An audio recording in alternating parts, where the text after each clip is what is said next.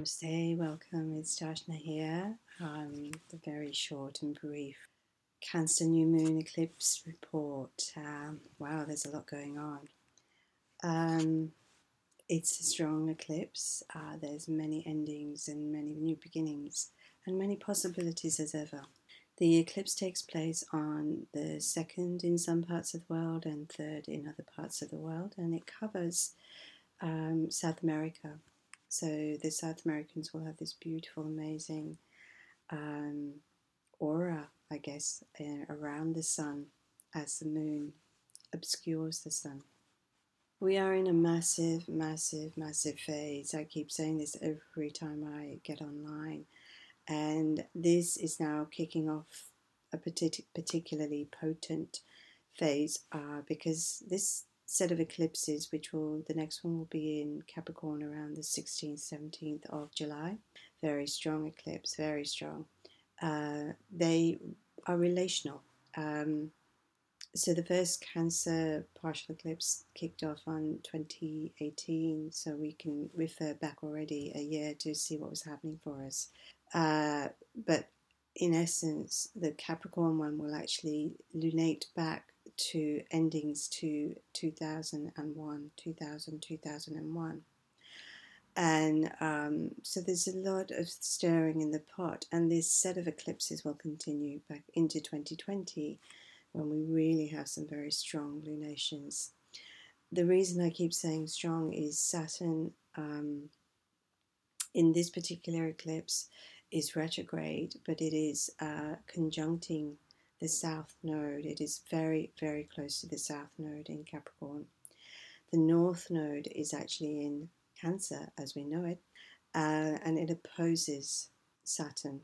The Sun and Moon are both going to be in, as with every new moon, in Cancer. We have had Mars just enter Leo.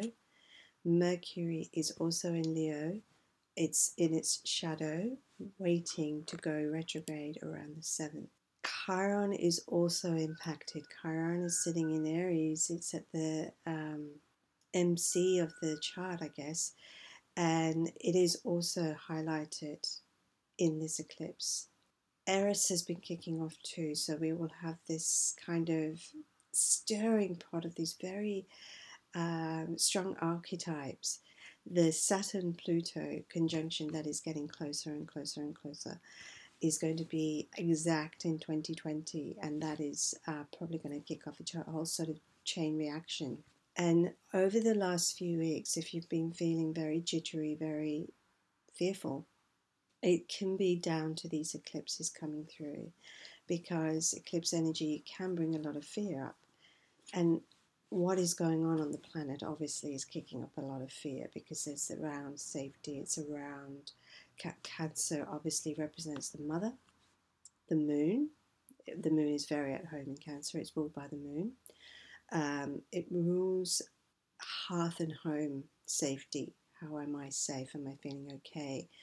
Do I feel safe in my environment of the people I'm around, the friends, the family?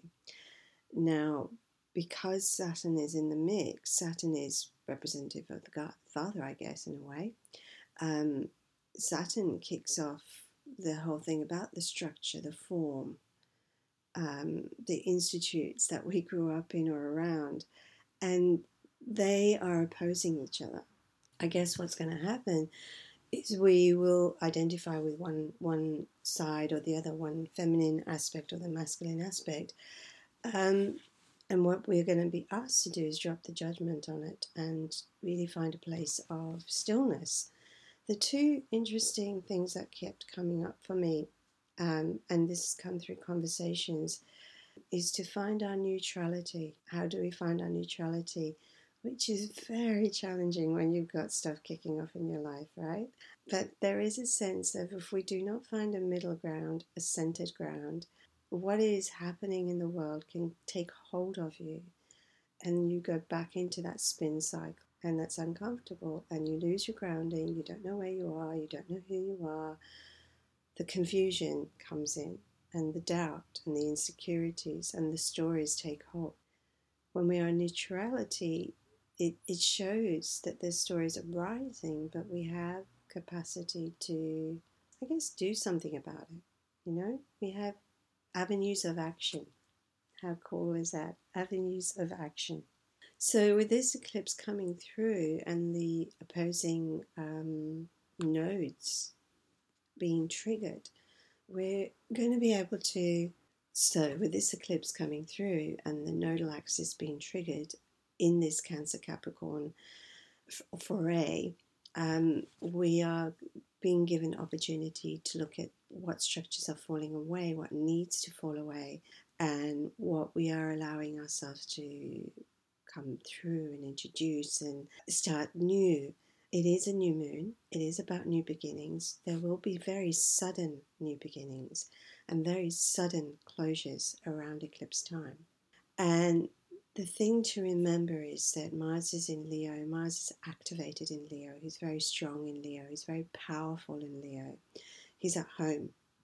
He's been in watery Cancer, and it's been difficult to action or, get ourselves stimulated to get on with things. And in Leo, we have the capacity to come into our own empowerment. The only slight warning bell that you have in Leo is that Leo can be excessive, over powerful, over showy, over, interestingly, Trump has a lot of Leo in his chart, and you can see that, when he's out of control, it's not pleasant. But the Leo is the heart energy, very, very connected to the heart. So if we work with Mars in Leo through the heart, we can action in a very beautiful way. I do want to touch briefly on, there's a lot of movement going on in terms of souls leaving the planet.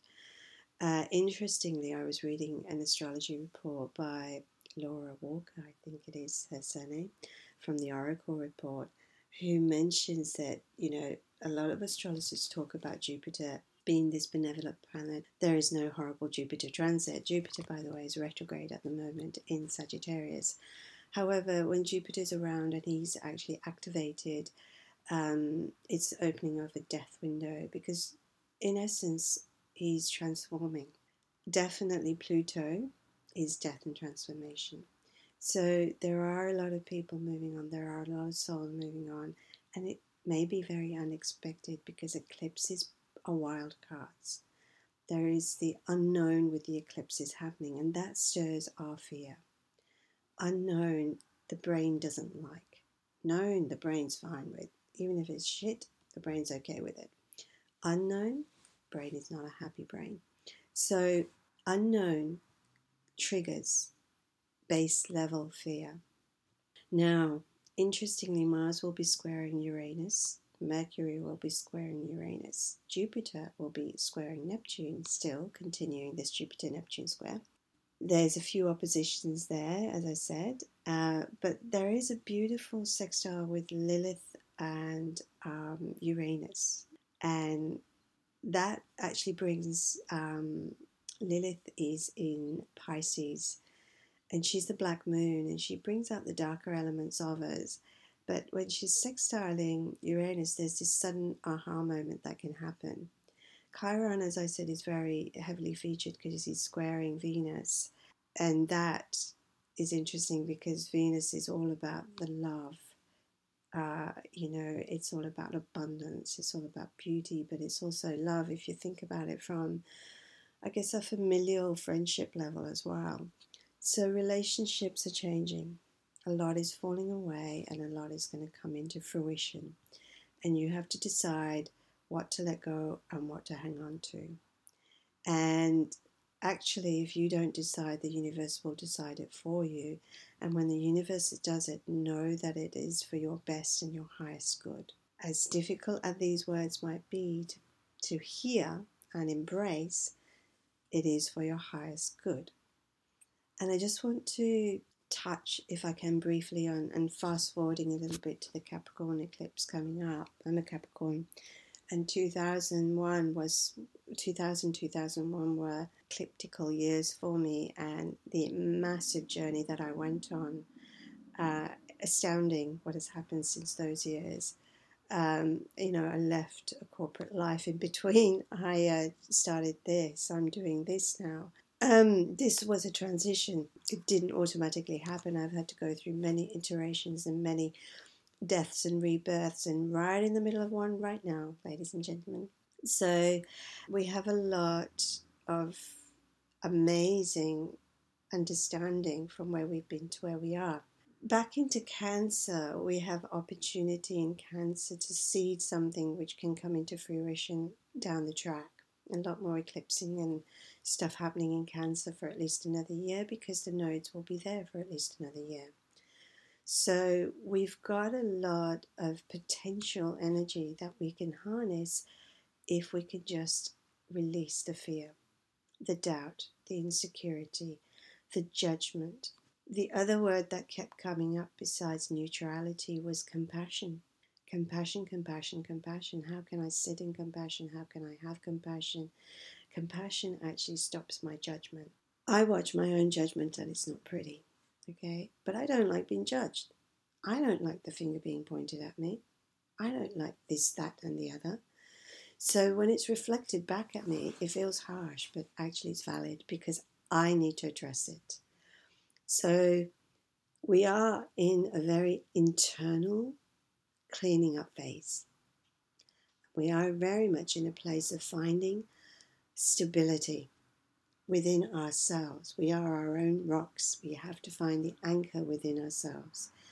We have to find the practices, the people who can help guide us, the prayers, the mantras that will help become the bedrock of how we manage life, how we navigate life as life is changing drastically and dramatically. So I'm going to leave you with this. I am going to do in between the eclipses meditation. I'm going to put it online. I'm going to invite anybody who wants to join me in the physical realm to come and join me. I will put that out in the next few days, and probably get more than one newsletter. More than two newsletters, should I say, this month, because there is so much going on and there is so much to share. This is I'm doing briefly because I've been on the back of some laryngitis and other stuff going on. So I'm keeping it brief and just sailing through the energy and putting my time where it needs to. So take care of yourselves, thinking of you, holding everybody in my meditations and my healings and my mantras. And I am available for sessions if you need to reach out, online or face-to-face. In the meantime, its eclipse energy is potent. Where can you find your neutrality? Where can you find the new seeds? And where do you need to let go? Blessings and namaste.